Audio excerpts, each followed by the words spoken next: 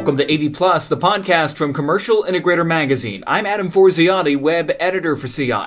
Now, there's this sense in the AV networking marketplace that there's like this huge competition between HDBaseT and AV over IP, but the HDBaseT Alliance says that that perceived idea of like this battle royale between the two is pretty ridiculous. On today's episode of AV Plus, an admittedly late episode of the show, sorry about that, we hear from Daniel Schwartzberg, the Director of Customer Experience at HDBaseT Alliance, as he clears up those misconceptions and defines the best places to use each of those types of networking.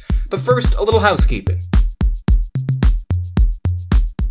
You can learn more about AV Plus online at commercialintegrator.com/podcast and on Twitter by searching the hashtag AVPlusPod. That's AVPLUSPod.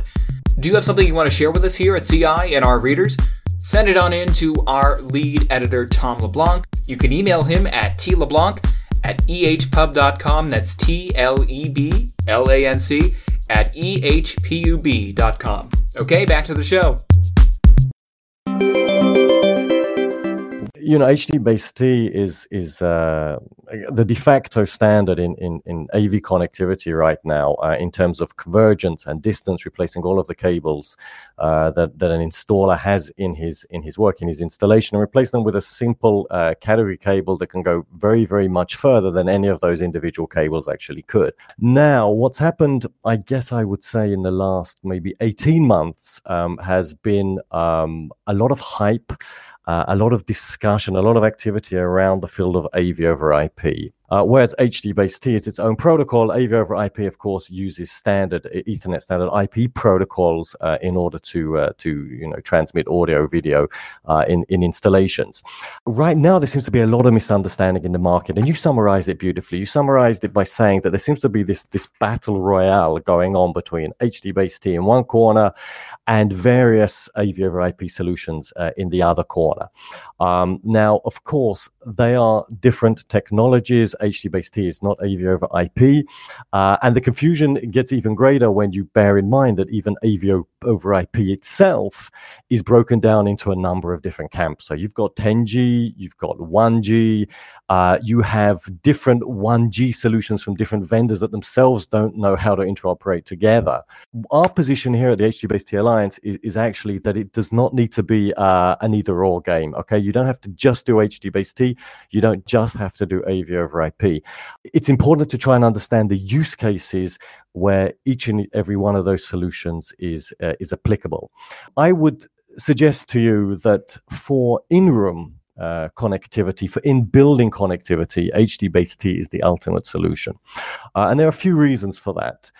First of all, for an installer, he has, like I said earlier, a huge selection of products that he can choose from different vendors at different price points. He can pick one side from one vendor and the other side from another vendor, and they will interoperate. The other thing I should say about HDBaseT is in terms of price sensitivity and even total cost of ownership, maybe, is that HDBaseT products are ideal for the simple reason that what we can do is we can connect our sources, for example, to an HDBaseT switch matrix. We can connect our sources using the simplest and cheapest solution out there, which is, for example, an HDMI cable. Okay, so I have my sources sat close to my switch. I use a very, very simple and very, very cheap HDMI cable to connect into the switch. And then for the extension, for the additional distance that I need, that's when I use the HDBaseT output over the category cable up to 100 meters. So it's a very, very low cost solution using native HDMI interfaces and HDBaseT outputs to the far side. I would advise installers to use HDMI, for example. Let's use native interfaces plus HDBaseT when they can, and to use AV over IP when they must. I think that should be the mantra. And when I say when they must, that's a whole different set of use cases. I believe that AV over IP is not an ideal solution for in-room. And probably not for in-building. However, if we want to go cross-campus, or if we want to scale up to very, very large installations, very, very big, maybe video walls, let's talk about sports bars where you have tens and tens and tens and tens, maybe hundreds of displays, then AV over IP definitely does have some advantages there and comes into play.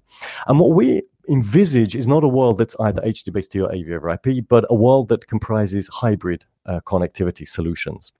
And by hybrid, I mean we would have, for example, an in-room solution, which is HDBaseT. And if we want to go cross-campus, maybe we are a Google or a Microsoft, where we have a big campus with lots of different buildings, we want to get to the other side of the campus, then we can take an output from our HDBaseT switch, convert it using an IP encoder into 1G, for example, put it through a 1G switch, and then we can go to the other side of the campus and then reconvert it using an IP decoder back into HDMI, and even connect back into another HDBaseT installation that's already in a conference room on the other side of that campus. So, AV over IP, a lot of confusion out there. In terms of total cost of ownership, please bear in mind that no IP switch has an HDMI port on it. So even if my HDMI source sits directly below that IP switch in a rack, I can't use a cheap HDMI cable to connect into the IP switch. I have to put in an encoder. And depending upon whether we're talking about 100 megs or 1G or 10G, those things can run into hundreds and even thousands of dollars simply to connect from my source into the IP switch. So yes, there's misunderstanding in the industry. Yes, there's a view that there is this big competition between the two sides, and we're saying no. Let's look at it as what benefits the installer. Use HDBaseT and native when you can. Choose an IP solution really only when you must.